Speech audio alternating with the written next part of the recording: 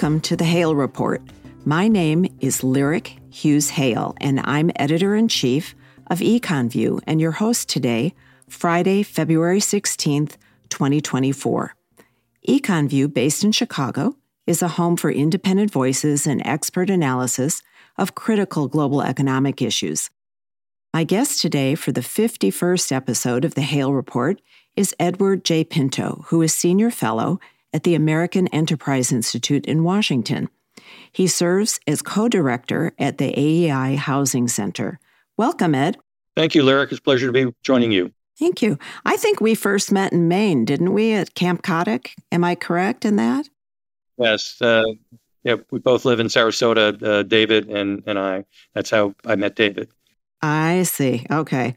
Well, ever since then, you've been my go-to guy for anything related to housing. And I think it's a subject that interests just about everybody, not just economists. Many people in our audience that are financial types, but everybody has that personal interest in where they live. So to introduce you to my guest, Ed began his career in the Midwest. He graduated from the University of Illinois near Chicago and then earned his law degree at the University of Indiana. Before joining AEI, he was executive vice president and chief credit officer for Fannie Mae until the late 1980s. Today, he's a frequent interviewee on radio and television and often testifies before Congress. His writings have been published widely. In addition, he oversees the monthly publication of the AEI Housing Market Indicators. Ed, I noticed that your first job was at the Michigan Housing Authority, and you were there, you served as their counsel there. And did this job mark the beginning of your interest in housing as a sector, or how did this begin? Oh, it actually predates that a little bit. I went to law school at Indiana University, and I had an interest in some housing issues, even coming out of undergrad at the University of Illinois. And so when I got to Indiana University in law school, I started working on landlord-tenant matters, and actually wrote a landlord-tenant ordinance that got passed by the city of Bloomington in 1972. And that was during my freshman year in law school. And so I was interested in housing. And then when it came time to look for jobs, the job as an attorney at the Michigan State Housing Development Authority came up. And my wife, Joan, who's also an attorney, we ended up, whoever got a job first, we'd go there, and then the other would get a job to follow. So I got the job at Michigan Housing, and my wife got a job in the city attorney's office of Lansing. And that really began my career in housing. But I very quickly, within a year or two, got bored of just the regular legal work, got more interested in policy matters, and I was fortunate enough to be named general counsel after about 2.5 years.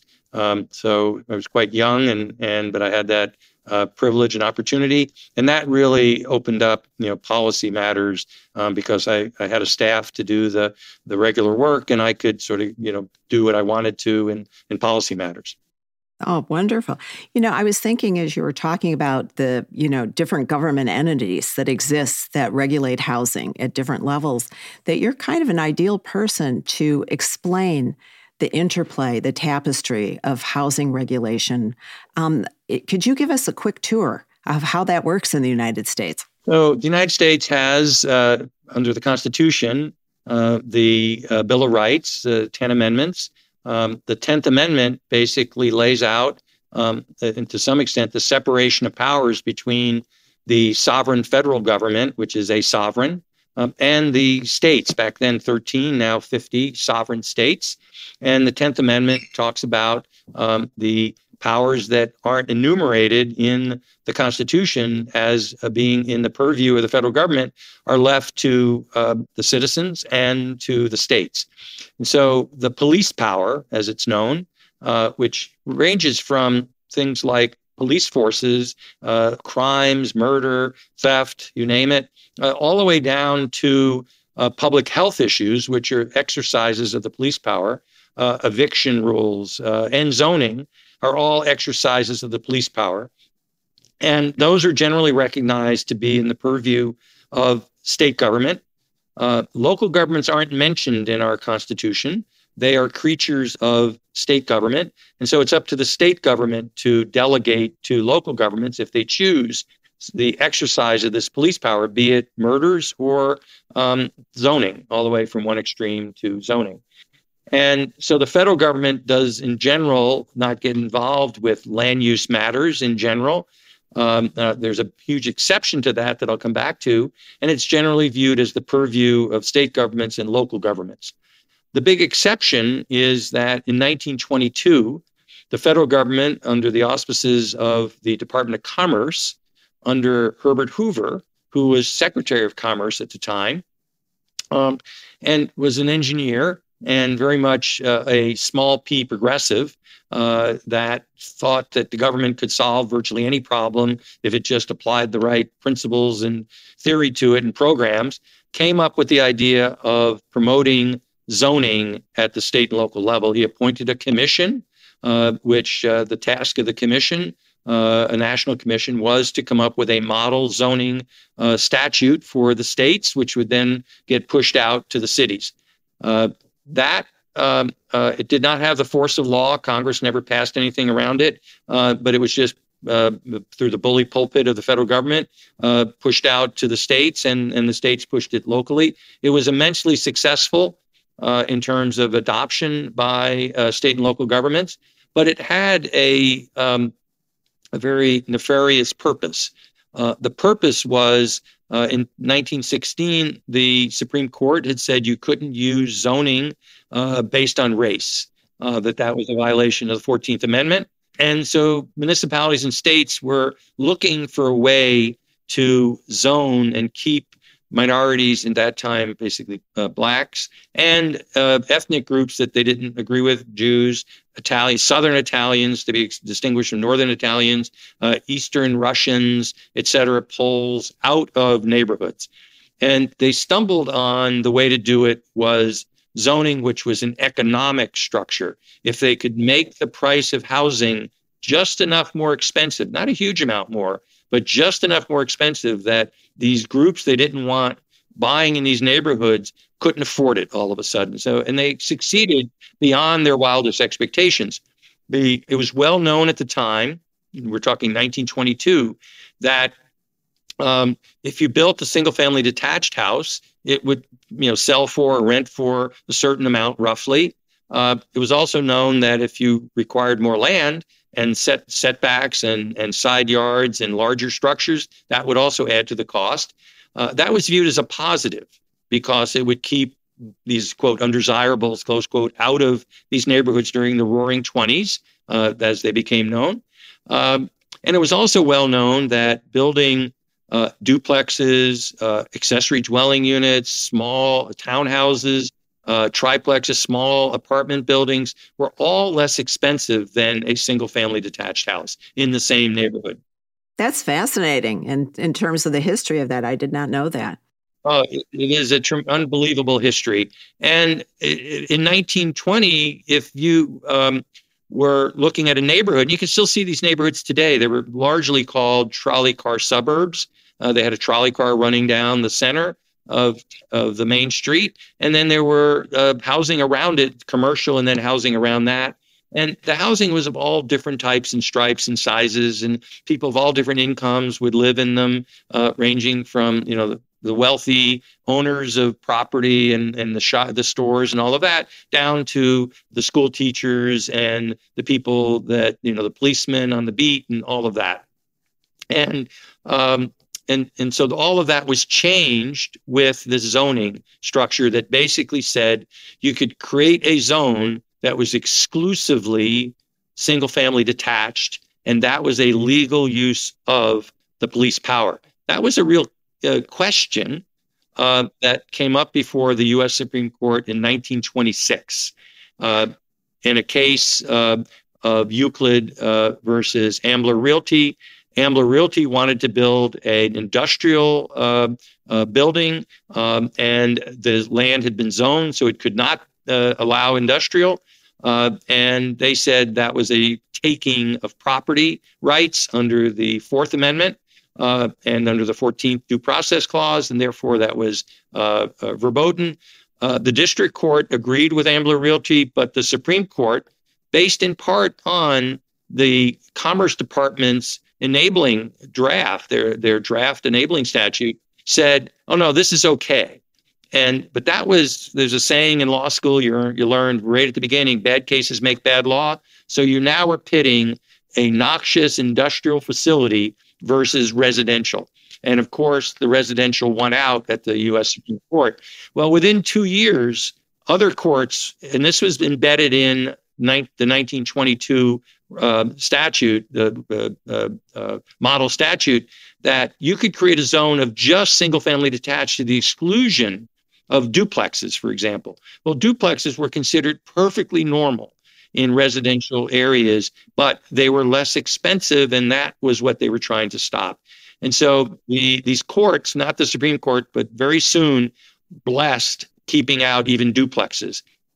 And that led to what we now call exclusionary zoning. So something like 75% of all the residential property in the United States is zoned single-family detached to the exclusion of every other type of housing.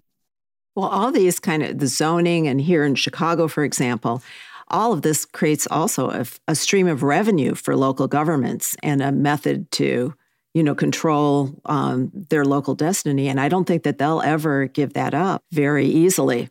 Ironically, we can show that the stream of revenue is tamped down by exclusionary zoning, because if you build, in Palisades Park, New Jersey is where the research, I grew up there, and is where I first stumbled on this idea that the zoning law in Palisades Park happened, it took me a while to find this out, happened to allow from 1939 on 1 or 2 units on a property, just your choice, the builder's choice, the owner's choice. That's unusual. The vast majority of places, I said, were just 1 unit, single family detached. You couldn't even build a townhouse. That was illegal, much less a duplex. But Palisades Park allowed that. And so when it developed, it had some 2-family houses. I now recall that, oh yeah, my best friend lived in a 2-family house a block away. And so, that was sort of there. But most of the houses were single-family detached. But over time, this is a mile from New York City, Manhattan, George Washington Bridge. Over time, land prices went up. Housing was scarce. And so the prices were going up rapidly. Land prices were going up rapidly. And all of a sudden, builders realized, well, wait a minute, the highest and best use for this 40 or 50-year-old house that was built in the 1920s in 1989 was not as a single-family detached house that was 50 or 60 years old, that might be 1,400 square feet. It was as a duplex, side by side, each one of which could be 2,100 square feet. And that was actually the higher and better use. And so you could tear down the old house. The house I grew up in was torn down and replaced with one of these duplexes. And over time, more than half of Palisades Park's single-family detached structures were replaced with duplexes. So they got more property taxes probably that way. And the property taxes went up tremendously. The property tax rate went down. And the commercial area, remember that trolley car suburb? The trolley car was long gone, but the commercial strip that the trolley car had created was still there. And now those shops and restaurants had 50 to 60% more residents within the same walking distance as had been the case 20 or 30 years before. So the population of Palisades Park went from about 12,000 when I lived there to 21,000 today. And it was all done with just one thing, duplexes. That tells you the power of duplexes. Now, that isn't the be-all and end-all. We're getting a little ahead of ourselves, so I'll come back to it. Right. That isn't the be-all and end-all. What's happening in Palisades Park today is that a duplex, given values again rising even further, the highest and best use is no longer a duplex. You would really need to go to a multifamily or a townhouse is usually the thing. So 3 or 4 townhouses on that lot. But those are not legal in Palisades Park. And so they're starting to see the decline in the duplexes are getting bigger and more opulent because, again, the builders have to pack as much as they legally can Just they're following what the law says they can build. Right. So, it's a great example of far-reaching consequences on people's daily lives of housing policy, an incredible example of it. And I'm thinking about what, you're well known for your thoughts about the 2008 housing debacle and what happened there. And I think most people look at that as the result of speculation or banks and so forth. But I think what you've written is too, I mean, the Bush administration very clearly wanted people to be able to afford housing. Was that a policy error as well? Because it led to borrowing that was not really justifiable based upon incomes. And then we had a crash that was global in its ramifications. So the story actually starts in 1991 under Bush 1. Okay, I didn't know that. With the passage of, you have to hold onto your wallet when Congress calls something the Safety and Soundness Act. You know it's going to be unsafe and unsound when Congress calls it that. And that was the name of it. It was called the Federal Enterprise, meaning Fannie Mae and Freddie Mac, Safety and Soundness Act. And there was nothing safe and nothing sound about it. Buried in the act, it was actually the main part of the act was Fannie and Freddie had to start competing with the Federal Housing Administration, which was the government's subprime lender of choice. And Fannie and Freddie, I had been chief credit officer at Fannie Mae up until 1989. And if you had said to me in 1989, Ed, I want you to compete with FHA, I would have thought you were crazy. Why in the world would we compete with FHA? Their loans are so risky. That is outside of our purview. We shouldn't be competing with another government entity in the first place. Why would we do that? Well, Congress decided that Fannie and Freddie, through what were called affordable housing mandates, had to compete based on the income of the borrowers with FHA. And that also put them in direct competition with the private sector in the subprime space. And Fannie and Freddie were massive and kept growing and growing during the 90s. This got incorporated by the Clinton administration, which, as I said, that Safety and Soundness Act passes in 1991. Clinton administration comes in January 93. And by 94, they put in place the National Homeownership Strategy, which had 100 different strategies. I'm going to make round numbers. 85 of them were supply-based and 15 were demand-based. And this is one of the problems that's happened with the federal government for decades and decades, since the 1930s. The federal government is very good at promoting demand. They're very poor at promoting supply. And so of those 15 demand-based provisions out of the 100, all of them got adopted. Of the 85 supply, virtually none of them got adopted. They included things that we'll be talking about here, zoning changes. None of those got adopted. And so they were pushing on demand, but the supply was growing, but it couldn't possibly grow fast enough, which is why we ended up, as they loosened credit, they brought more and more people into the housing market that really weren't qualified, but that also drove prices up. That continued through the 90s. By the early aught years, things were really going. And then the Fed got into the act and decided that it would really lower interest rates. So now you have what I call both pedals are going to the metal. You've got the federal government through Fannie, Freddie, FHA, really pushing risky lending, which Fannie, Freddie certainly did, as did FHA. And you had the Fed lowering interest rates, which then promoted a lot of interest-only lending, a lot of ARMs, but a lot of really risky fixed rate. Then what you were talking about with the Bush 2 starts coming in after the Clinton administration. But the last thing the Clinton administration did, the week before Election Day in 2000, that contested election, the week before, they raised the affordable housing limits tremendously from, I don't remember the exact numbers, from let's say 42% had to be low and very low income to 50%. That was a huge increase. Mm-hmm. And it was untenable at the time, but they put it in place. The Bush administration, Bush 2, in 1980, in 2004 or 2005, one of those years, they increased it even further. That was because they got into a real argument with Fannie Mae. They thought they had a deal with Fannie Mae to raise the capital requirements on Fannie Mae. And then, as I understand it, Fannie Mae reneged and they said, okay, we're going to raise the affordable housing goals even further. And that was just pouring more gasoline on this fire. But you could see this fire started in the early 90s.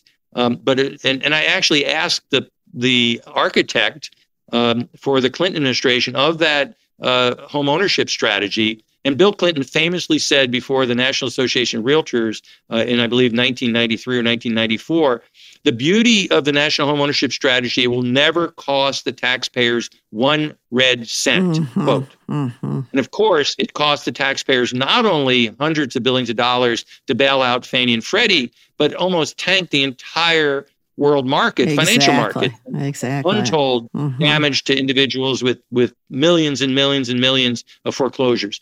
And so Bill Clinton made that statement. And I asked one of the architects, well, how in the world did they get into this in 1994, 1995, when they knew the market was already starting to take off? And this person was an expert in this area, and he knew that if you had a tightening market, that was the last thing you should be doing is loosening credit. He said, Ed, you don't understand. When we started thinking about this, it was right before the election in 92. By the time we got it done, it was 1995. The market had shifted, but we were already committed to it, and so we released it. And so they released it just when the market was getting ready to take off, and it was, again, adding gasoline to what became a fire. And then the Fed added more gasoline in 2003. Well, that really, it jives with what you've been saying, which is that the market failures are really policy failures. And right now, we are facing an affordability issue. We're facing shortages of housing as well. And, the CPI numbers on Friday showed the increase percentage of costs that people have to, expenses for housing. And that's affecting the economy as well. So what do you think right now, looking at where we are today, it seems like we're back. The housing prices, of course, crashed during 2008 and 2009, but now they're up again and there's a shortage. How did all this happen? Well, great question. It happened roughly because of 3 things. Number one, the housing market crashed in 2007, 2008. It hit bottom in terms of price declines in about 2011. It was a long-lasting crash. People were still being foreclosed upon even after that. And then prices started coming back in 2012. That happens to be the time when the data that we use for much of our analysis starts in 2012. So we roughly know what happened before that, but we have really good data from 2012 on. And so we've been tracking house price appreciation, ever since 2012. And house price appreciation was going up fairly smartly during the whole period up until the beginning of 2020, which is right before the pandemic. And it was pretty much, we were tracking the boom, the housing boom, as we called it, from 2013 on. We started calling it a boom in 2013. Now, it wasn't as excessive as what happened in the aught years, but it was clearly a boom. But inflation was very low. So relatively speaking, it was a pretty strong boom. Then, but the Fed during this entire period is largely exercising a combination of interest rate repression, keep interest rates low at the front end through the Federal Open Markets rate, and also through what's known as quantitative easing, which is buy U.S. Treasuries and buy Fannie, Freddie, Ginnie mortgage-backed securities. They started buying those in 2008, and then it was fun while it lasted. They bought quite a bit. Then they started sloughing off and stopped buying and let it run off, but they never could get back down to the $1 trillion level they'd started with in 2008. They were always way beyond that. And then right around the time, it actually started a little bit before, right around the time of the pandemic, they were back into quantitative easing. They eventually grew that portfolio that the Fed has to $9 trillion. And that basically set off two things. One is deficit spending was free because the Fed would buy trillions of dollars of debt, both treasury debt and mortgage-backed securities debt, that yielded 2%, 3%, pick a number. They funded it with money that basically cost nothing. It was funded out of the reserves of banks that they paid very little on. And then they remitted the difference, which was a huge amount of money every year to the Treasury. So Congress was in the enviable position. They could sell $1 trillion of debt, have the $1 trillion of debt bought by the Fed at this spread. And so for every $1 trillion, the Fed would earn 100, call it 150, call it 200 basis points. Well, 2% on $1 trillion is $20 billion. And so the Fed would return $20 billion for every trillion. Remember, they ended up holding $9 trillion. And so that's $180 billion.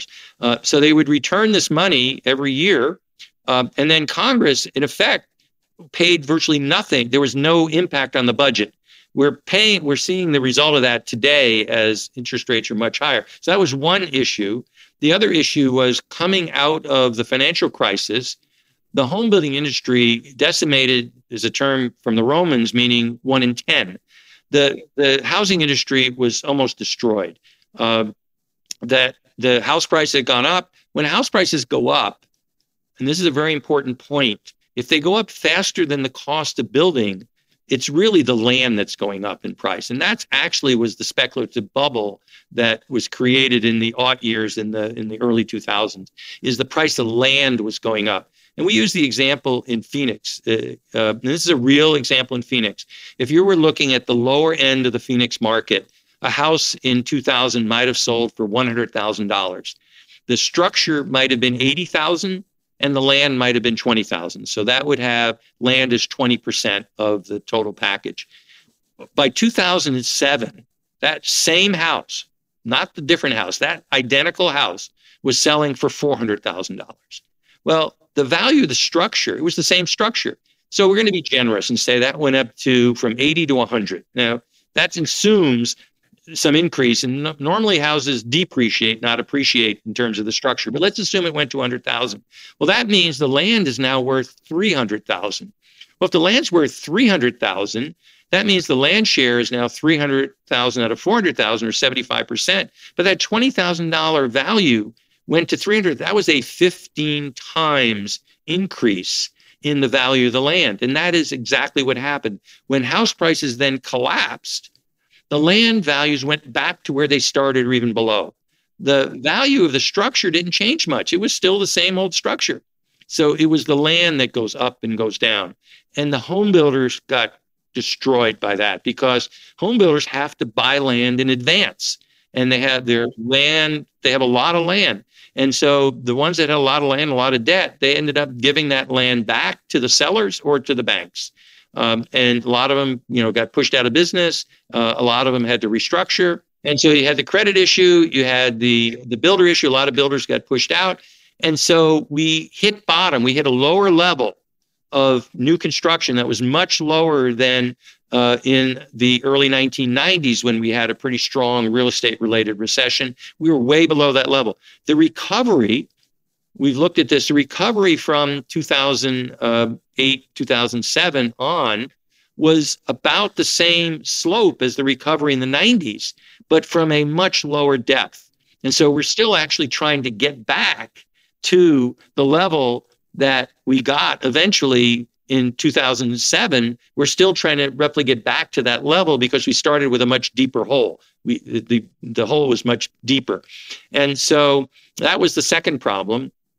And then the third problem is that zoning, for the reasons I mentioned, constricts supply. And as houses went up in value due to lack of supply, home builders aren't able to build much. They have to all the way back up this slope.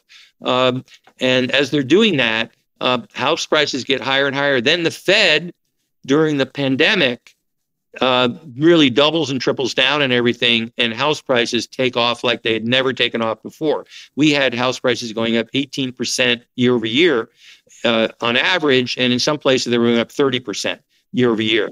And so the Fed was promoting that through interest rates that were 2.75% on mortgages, which was unheard of. And so there was just a huge demand for houses, and the price of houses went up, and the supply was constrained, and the rest is history. So it's the combination of those three things. So that's where we are today. And the home builders, notwithstanding where interest rates are, which are higher, they're actually still relatively low compared to what the home builders are used to. Normal would be 7, 8, 9%, and we're around 7. Home builders have survived through 18% back in the early 80s. And so they're doing okay. They have a lot of tools in their arsenal to help do that. But they can only build so much based on the land that's available. They still have to get the land zoned and entitled to build. And that process takes longer and longer and longer. And that is a local process and a state process. Again, the federal government has little role in that. But and places like the Southeast, which have huge in-migration that continues to this day, they used to be able to keep up with this, but because of all that in-migration, the demand in the Southeast and in Texas has gone up tremendously. So even they're outstripping their capacity. And places like California and New York, they never had much capacity to build much. They are also running into problems because they never build very much in the first place. So that's where we find ourselves today. Yeah. I think that another thing that a lot of Americans don't understand is our unique mortgage industry. For example, in Canada and in Australia, mortgage rates reset pretty much every year. And here we have 30-year mortgages. I think that's kind of unusual. And also your mortgage payments, the interest is deductible. So this also fosters home ownership, which is much higher here than in those countries, for that reason. The real difference to some extent is that yes, you're right, they have these reset mortgages, but they tend to be 5 years in most cases in Canada. I'm more familiar with Canada than Australia. They tend to be 5 years. They do have 30-year mortgages, fully amortizing, full-term mortgages. Which are more expensive, probably. Which are more expensive, but they do have those. They have the 5-year resets. They have had massive house price appreciation in Canada and Australia, even more so than the United States. But their mortgages are generally safer, particularly in the aught years than we had. The thing that we've noticed, and you mentioned Switzerland and Germany, if you look at the 10-year treasury in whatever country you're talking about, the United States, the 10-year treasury is, I think, it's just around 4%, give or take. Mm-hmm. And if you look at Germany, it's 2%, give or take, which means that even if you got a 30-year mortgage, which you can get in Germany, you would be paying roughly 2 percentage points less than the United States because the instrument that 30-year mortgages are priced off of is the 10-year treasury in whatever country you're talking about. And we found that this is a really important point for Congress. Congress is always saying, the Fed, why don't you lower interest rates? Why don't you lower interest rates? Well, my answer is, Congress, why don't you look in the mirror and realize that the deficits that you're creating, we found that when we plotted the amount of deficit as a percent of the GDP, we found that there is a very strong correlation. The higher that percent, the higher the 10-year treasury in that country, starting with the United States, and the lower that percentage, the lower the 10-year treasury, with Germany being an example. The one exception, which the exception always makes the rules, is Japan. I was going to say it's got to be Japan. Always. Yeah, Japan has been doing interest rate repression since the 1980s. And I don't know, and they have the highest debt to GDP in the world, I think. How they continue that, I'm not familiar. I mean, I'm not an expert enough on that, but we always have to exclude Japan. In all things, it's a different planet in many ways, financially, yeah. Except in zoning. They actually have the right answer in zoning. Well, and a more homogenous society. So going back to your original point about what created zoning, that was not part of what they were trying to do. So you wrote recently about waivers and appraisal waivers. Can you explain what's going on in that? And does that also relate to cash buyers, which are increasing, or what is going on in that? People who don't want mortgages, and are they waiving appraisals, or what's the dynamic? Yeah. So what happened? Appraisal waivers have been around for some time, but they were a relatively small percentage at Fannie Mae and Freddie Mac. But when the pandemic hit, all of a sudden, appraisers couldn't go inside properties because of the pandemic.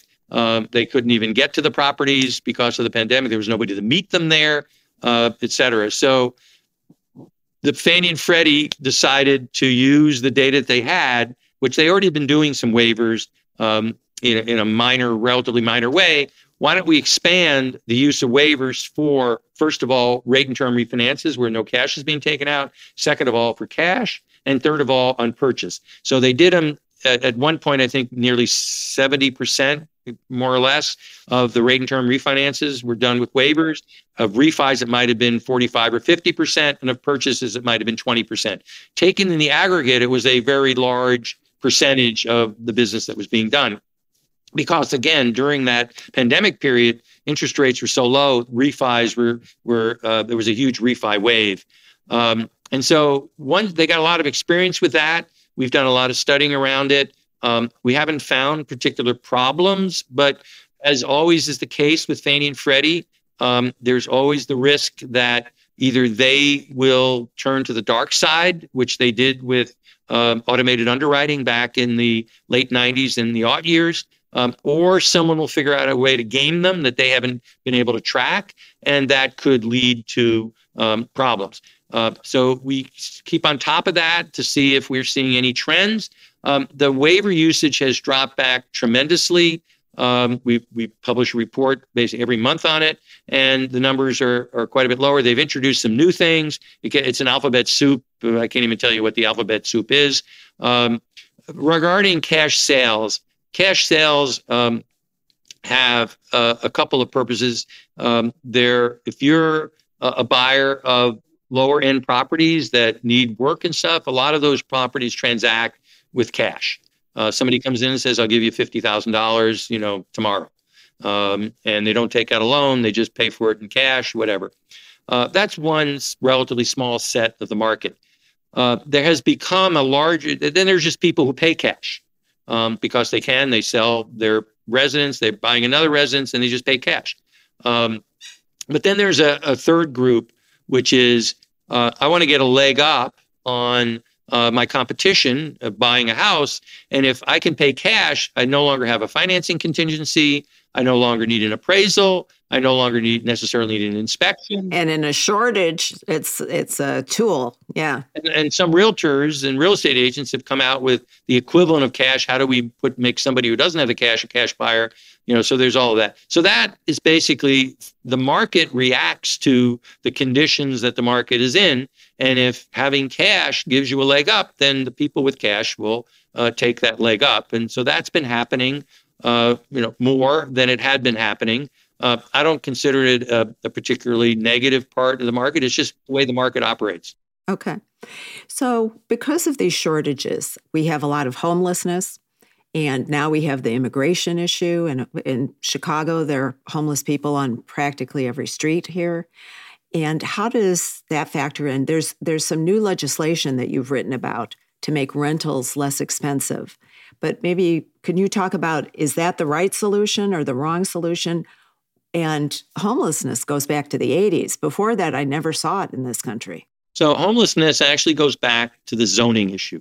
So I already mentioned about the single-family detached zoning, which stopped all the duplexes and small apartment buildings and townhouses in the same, neighborhood. Well, there was a second series of things that happened under the zoning at the same time. Rooming houses were outlawed. When I was growing up, you drive down a street and there was a little sign, rooming house. If you watch It's a Wonderful Life, in where he didn't exist, his mother was operating a rooming house. Rooming houses were relatively common. They were a way for widows to make some money off of the house they were left. Those were made illegal. Secondly, single room occupancy was made illegal. Los Angeles, San Francisco, New York, Chicago had hundreds and hundreds of thousands of single SROs, single room occupancy.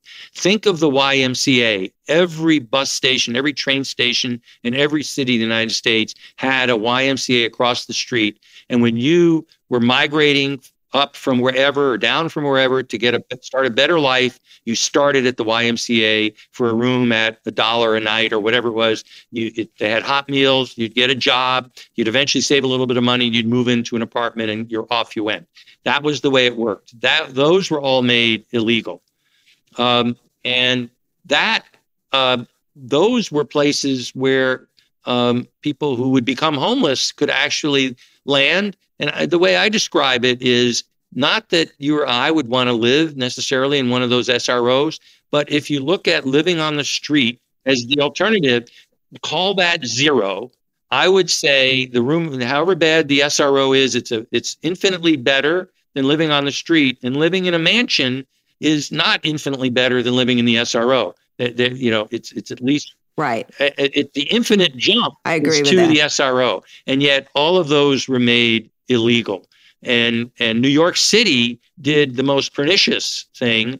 It not only made them illegal, it forced the people to sell them off to developers to turn them into high-end housing, always with the promise that, and we're going to replace them. Well, they never got to replace them. The other thing that happened was that the mental hospitals were closed, largely. And so a lot of people didn't have an alternative in terms of institutionalization. But what we have found, the biggest single factor, the determining factor, is the relationship between median house price in an area and its median income. We call that displacement pressure. The higher the displacement pressure, the higher the displacement rate. The displacement rate is the homeless rate per thousand population. That's the displacement rate.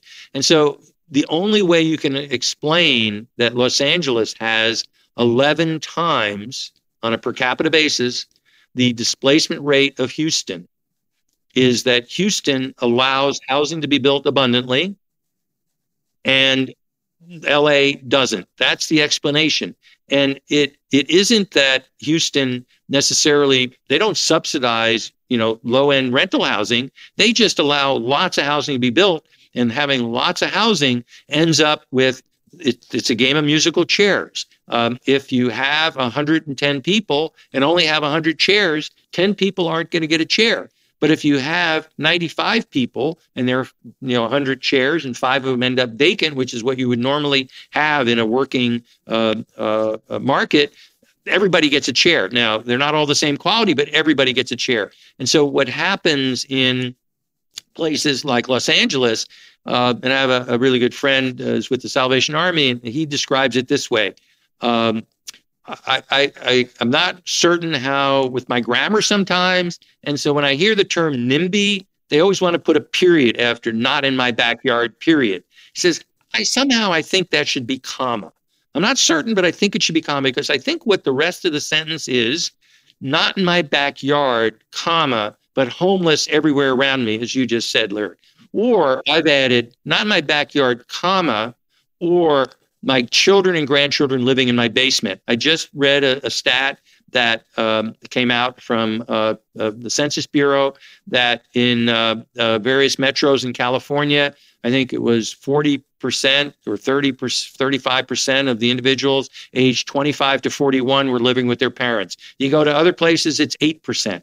Well, why is it that high in California? It's because of their policies not allowing housing to be built. I also think it means not in my backyard, comma, my children and grandchildren living 1,000 miles away, because California has had 3.5 million people out migrate. Exodus. They've had an exodus because of this. Yeah, right? An exodus, even though its population is virtually unchanged from its peak. It's down a little bit, but after losing 3.5 million people over the last 30 years, they still have a shortage of housing. And those people, by and large, moved to the north to Oregon and Washington State, and east, all the way east, roughly to Austin, all the way up to North Dakota. And so what you're saying is, to solve this problem, government just has to get out of the way, Ed, right? Get out of the way. Government. So we have a three-step process. Step one, by right, light touch density. What's by right? No discretion on the part of the administrators. If they set the rules, if you comply with the rules, you get the permit. And so you can build, by right. That's the way it used to be before the 1920s. Secondly, light touch density. Light touch density is housing that is compatible in size and scale to single-family houses. Now, single-family houses could be 1,500 square feet or they'd be 4,000 square feet. But a 4,000 square foot house could be 1,000 square foot townhouses on the same lot. And so we think that's, light touch density. Secondly, you have to follow the KISS rule, which is keep it simple, stupid. I learned that in my first job in 1975. The regulations have to be understandable by normal people. Why?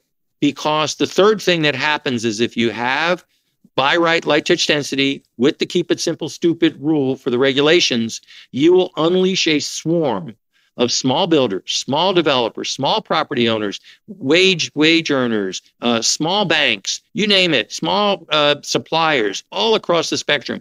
We have studied Seattle, Houston, Los Angeles, Palisades Park, Philadelphia, and we found the exact same thing in all places. If you follow the keep it simple, stupid rule, and if you have by right light touch density, you will get this unleashing the swarm. So what happened in LA, the state government, after 30 years of trying to make it easy to build accessory dwelling units, finally succeeded. LA finally succeeded in 2017 after 30 years.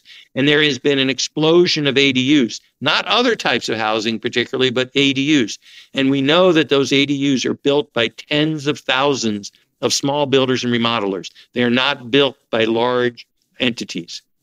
Well, you sent me a wonderful histogram of Illinois, and it shows what the effect might be of a light touch density housing. And here it says, if this were to be adopted, you'd have 36,000 new homes, right? Housing 91,000 residents. And it generally per year, and that helps. And when you look at who it helps most, it's lower and middle income residents. So it seems like this is a policy people should look at. We're pushing that. We've developed that histogram, the infographic. We're pushing that out across the country. We just had an op-ed / infographic in the Sarasota newspaper with a lot of the same material. And we're talking to people all over the country about this. I'm in Raleigh, North Carolina, as we speak, and talking to people there. Our forte at the Housing Center is we start with data, and we have more data on the housing market than anyone else in the country, I believe. And we take that data, we turn it into information. Data is just data. You have to get it to information. But then we have to take the information and turn it into knowledge. And then we have to take the knowledge and turn that into policy. And so we've done that. We said, okay, we have all the data. We've figured out, where stuff is getting built. We now know where the places that are feasible to convert to light touch density, X number of units by lot. And if you don't, you're going to get McMansions. We know that because we track all the McMansions that are built around the country, property by property. And that leads us to that three-part policy. By right, light touch density combined with keep it simple, stupid will unleash the swarm. At every case we've studied, if you follow those two principles, you will unleash the swarm. I can't help but asking you, at the same time we have, a shortage of housing, we have a problem with commercial real estate in this country. And I remember on one of your calls, I asked you the question, why not just convert? And especially today, people are bringing this up a lot here in the city because of the number of immigrants that need housing. Why not convert commercial real estate to housing? And you explained it to me. I hope you could share that with everybody because I didn't understand the underlying issues. Right. And so before I get to that, to answer your other question about federal proposals for helping in terms of renters. There's the basic program that we have in the United States is called the Low-Income Housing Tax Credit, which basically provides a credit for housing that's for low-income people below about 60% of area median income. It's very expensive. It has subsidy on top of subsidy on top of subsidy just for the development cost. And then the dirty little secret is 50% of the people living in these subsidized places then require monthly rent supplements in order to afford to live there. These are not inexpensive places. They're places made affordable by massive, massive subsidies. And they crowd out, they don't actually add to supply, they crowd out other housing that would get built if that program weren't there. So Congress is now on a bipartisan basis they're talking about expanding the low-income housing tax credit program. They're now talking about adding a second program. It goes under two names, the middle income housing tax credit and the workforce housing tax credit, both of the same thing. And they would increase the income limit maximum from around about 60 to 80%, to 100%. And so about 90% of the people that are renters have incomes below that. So they'd basically be offering a program that virtually everyone would qualify for.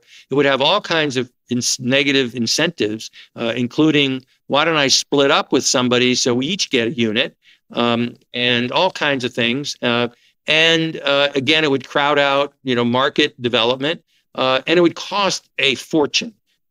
Which again, our answer is just we can't afford. We can't afford that. Congress from spending more money. Do you think they'll pass it or not? I think it will pass. Why? Because the money is doled out per capita, state by state by state. So every senator and every congressman gets their share.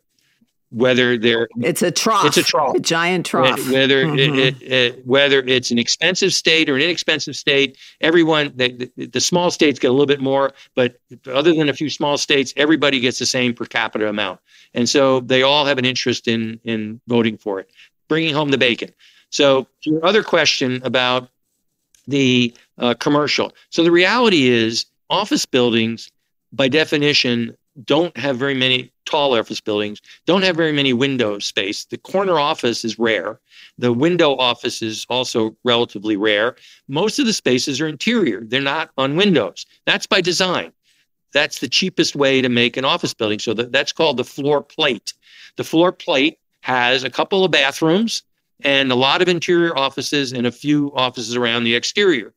Well, that's not the way housing works. Housing, you need windows. Except usually in the kitchen, sometimes the bathroom, but the bedrooms and the living room and the dining room need windows. Well, you can't get enough windows. So you end up having to hollow out the center of the building if it's a large plate to create an air shaft that, basically would allow for windows. Think of hotels. Hotels need windows. You can't have a hotel room without some windows. And so that's why hotels have these center things that, look out on like an atrium, yeah. Or just looking out on the first floor. That's to provide light into the hotel rooms. Well, office buildings don't have any requirement like that. And so to retrofit is incredibly expensive. I think, I forget the group that did it. They did a study and found that if you converted all of the vacant office space in the top 10 cities in the world, you would add something like 1 or 2% to the housing supply. It's not an answer because it's so expensive to convert. And by the way, back to the tax revenue, office buildings generate a lot more tax revenue per square foot than a residential structure in general. Why? Well, commercial space rents for more, but also when you rent commercial space, you're paying per square foot for every square foot of that building, including the lobby, your share of the lobby, your share of the elevator shaft, your share of everything. The basement is all part of your square footage lease. When you rent an apartment, you're just paying rent on your apartment, what's in your apartment. And so when they need to convert, even if the building's only 50% full, it may still be generating more cash flow than it would if it were a rental. And remember, to get it to be a rental, you have to put in tons of money. So there are lots of issues. So, what are your forecast given all of these issues that we have, and where are we going? What is your forecast for what will happen with housing supply? With mortgage rates. What's the future 5 or 10 years from now? So I have following. I think of his name. Never make predictions, particularly about the future. Once in a while. I don't forecast interest rates particularly because I have no idea what they're going to be. The Fed clearly has no idea. So if the Fed has no idea, how would I have an idea? Their dot plots are never right. So all I can say is, where are they today? And where they are today is around 7%. And at 7%, what's that going to do given the current supply for house price appreciation? And we've said house price appreciation at the end of 2024 is going to be around 5%. We're actually coming in a little hot. We'll be releasing our January number in a few days, but I've already seen it and it's coming in hot, meaning higher than we might expect because interest rates dropped in November, December, and that led to higher prices. When we say January, those are houses that closed in January, but those houses got negotiated in November. That's when the sales agreement was entered into. It takes 45 to 50 days to close. So we expect we expect that's going to continue unless there's some untoward event, which is a major recession or some international event that could also have ramifications on a recession. But that we expect house price appreciation to continue in the 5% range for the foreseeable future, years out. And that's higher than inflation and higher than construction costs, and therefore it's going to continue putting pressure. That's number one. Number two, we think new construction will actually be reasonably healthy. It's going to be impacted some by these, interest rates bouncing around. But as we said, we were on an upward path that we've been on since 2010 or so, and that we expect to, continue with some ups and downs, but generally continue because we're still in that expansion phase, and that's all good. We think the answer is, and we say we have the tailwind at our backs, which is light touch sensing and zoning reform. So last year, the Washington State passed a broad statewide zoning reform that's pretty good, not perfect, but pretty good. Montana passed a lot of reforms that were excellent. Why Montana? Because Montana didn't want to become California, and Montana, if you're a small state and you're in the blast zone from California of people exiting, bringing bags of money from California and high incomes through work from home, that's going to impact Montana big time. And that's what's been happening, as is Idaho is another one. So Montana is another one. Vermont also passed a pretty good law. Those were after states like California and Oregon and Maine and one other state that escapes me at the moment had also passed. So in the last 4 or 5 years, there have been 5 or 6 or 7 states that have passed laws. There have been many small, communities, Austin, Texas, Charlotte, North Carolina, and many others that have passed local ordinances. But as we know from California, they take, in many cases, a long time to actually have an impact because they don't follow the keep it simple, stupid rule. That's what allowed Palisades Park to do what it did. It was a very simple thing in terms of. And I know, Vermont is having an influx of people moving there. I think it's the fastest of any state, and it's a tiny little state. Tiny little state. Doesn't take a lot of incoming to have a big impact. That's what happened to Idaho. It also happened to Nevada. Nevada has the longest border with California. It was the smallest in population of its neighbors. It may not be anymore, but at the time, and I think something like 50% of all the people that live in Nevada used to live in California. So they're migrants out of California, and that's really affected Reno and Las Vegas, along with the rest of the state. So we think the answer is light touch sensitivity. There is no silver bullet that says this will solve the problem in 2 years. It took literally 100 years to create this problem. We do think, based on our research, that if light touch sensitivity were available throughout the United States in core areas where it would work economically, which you can tell where those are. It's Washington State, Oregon, California, Idaho, you name it, Nevada, Arizona, New York. I mean, those are Florida. Those are the places that have high land shares and high prices relative incomes. If it were done in those places, you'd see an immediate impact year by year. And we think in 5 or 6 years, that impact would eliminate largely the housing supply crunch we have. It would reduce homelessness to a level that we would consider, not necessarily acceptable, but at least we can deal with. They're not dealing with it in San Francisco and in Oregon and in LA at all, or probably in Chicago and New York. And so we think that would happen, but that would take. Again, we think there's no particular federal role here because this is outside the federal government's purview under the 10th Amendment and the division of powers. And so we think that the states have to do this, the localities have to do this, and they are stepping up. Today, we don't know exactly how many, but the legislatures meet more or less every year. Sometimes it's every other year. But there's probably 15 states that are considering light touch density type legislation. It also goes under another name, missing middle or middle housing. And there are hundreds, I guess, and we don't know where they all are because we're not plugged into all of them, but there are probably hundreds of localities that are considering ordinances. And this is a huge change from where things were as recently as 5 years ago. Let me just add, a lot of people may be familiar with Minneapolis. So Minneapolis sort of was the first one to actually do something, and the headlines were Minneapolis outlaws, single family detached. Well, first of all, it didn't do that.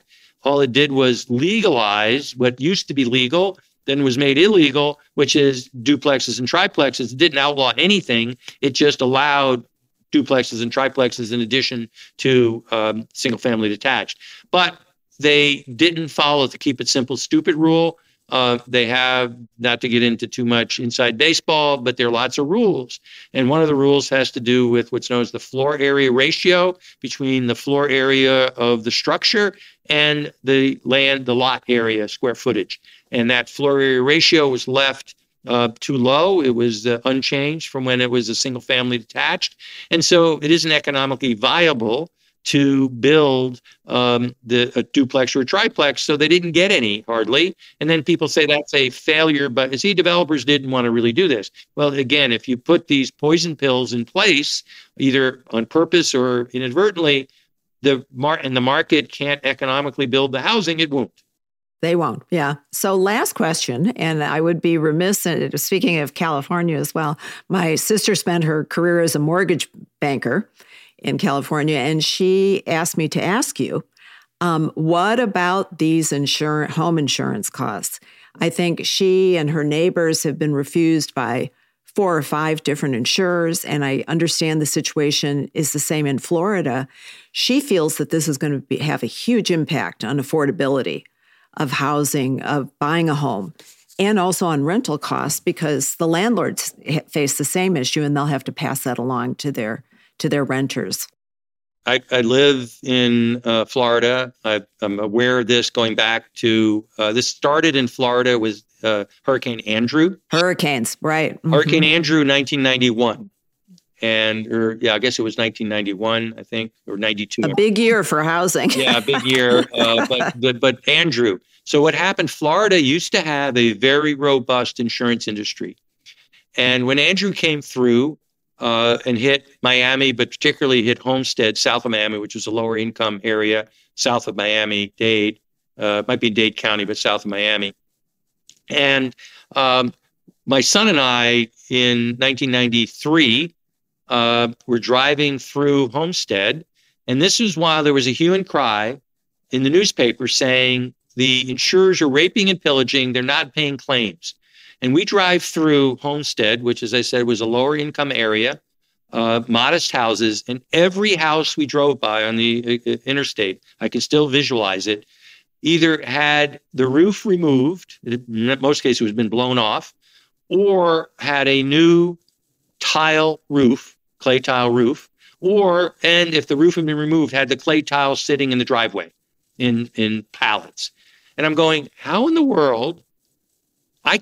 When I replaced my roof, I didn't replace it with tile because it was too expensive. I paid for asphalt shingles. How in the world is everyone able to afford a tile roof if the insurers are raping and pillaging? They can't possibly be raping and pillaging. They're being very generous to allow tile roofs.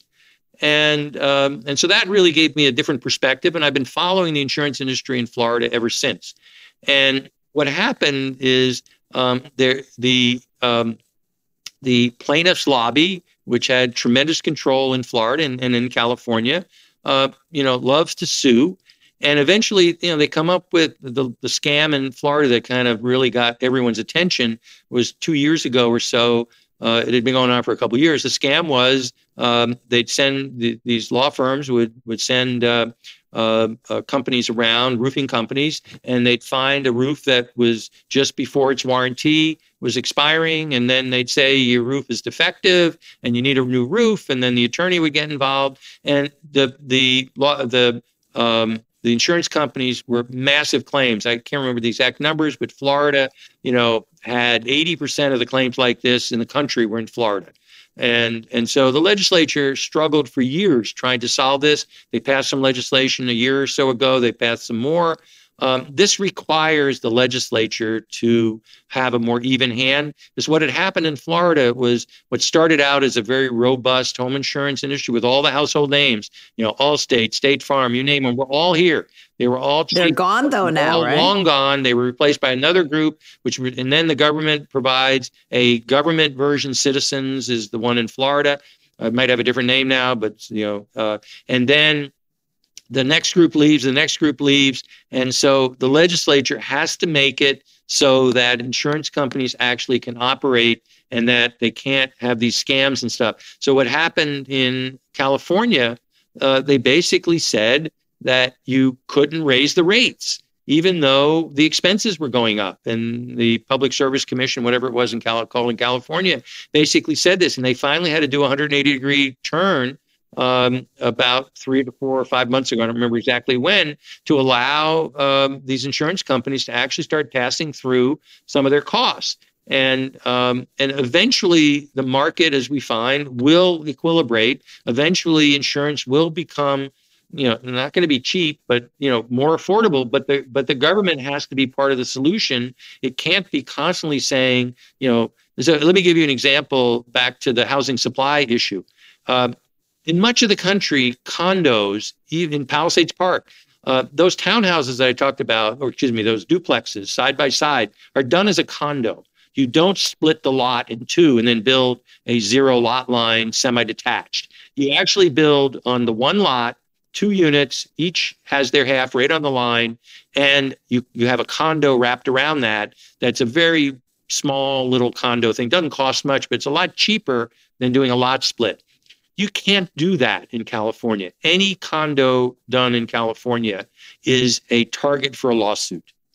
Even this little condo with that I just described. So they can't even do that. Well, that's an efficient way. So they have to go to a lot split.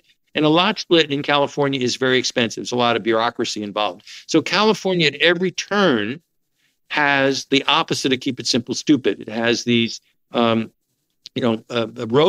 that they put in place, poison pills. And this condo one is just one example. They've made it so any condo is a litigation magnet. And you can't operate the free market if you make things that are just normal litigation magnets. So basically you're saying the litigators and the legislatures have to get out of the way and stop interfering. Well, the legislature has to get the litigators out of the way, get back to a level playing field. Again, insurance has to be based on costs. You can't have them made by fictional numbers that some public service commission comes up with. They have to be based on cost. You can't allow the brush to accumulate in these forests. And you have to have what happened in Hawaii. Nobody was responsible, and this is all public land for the most part. Nobody was responsible for clearing the brush. And so you had that huge wildfire in Hawaii. Well, that was almost all public land. Well, who's me? You were supposed to be clearing that brush. Why did you let that brush accumulate? Around those multi-million-dollar homes too. Well, in the that case they were probably of Lahaina, it was the only reason they were expensive is because of the land. The homes themselves were quite modest. There were some new, but most of them were the historic part of Lahaina was very modest homes, but the land was worth a lot, relatively speaking. But the brush was in the hills up above, and the hills were largely owned, not all of it, but largely owned by the municipalities, the state, other governmental entities. Wow. Well, today I think I've learned a lot about this really complex, intertwined industry that's the housing industry in the United States.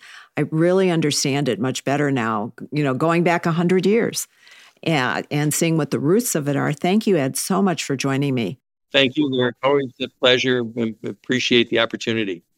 And how can our listeners find more about the housing center, all of the things that you do? How can they follow you, Ed? So they can go to just Google AI Housing Center. That will send them to our website. We have 2 toolkits. One called the HEAT Toolkit, Housing and Economic Analysis Toolkit. So if you just type in AI Toolkit or AI HEAT, that'll take you there. If you're interested in homeless, we have our Good Neighbor Toolkit, and that's again AI Good Neighbor, and that'll take you right to that toolkit. You can also get to those toolkits directly from our main website for the housing center, but we've got, and all the information on there is free. It's there for the asking. And if any municipalities or state officials are interested, we respond to those types of questions. Every day we're getting more and more inquiries, and we're responding to them. Thank you so much, Ed Pinto, and to all the people behind the scenes who make EconView possible, especially our producer, Sam Fu. If you'd like to subscribe to our monthly newsletter as well as listen to our podcasts, please visit our website, econview.com. Don't miss our new China report, and if you can, support us on Substack.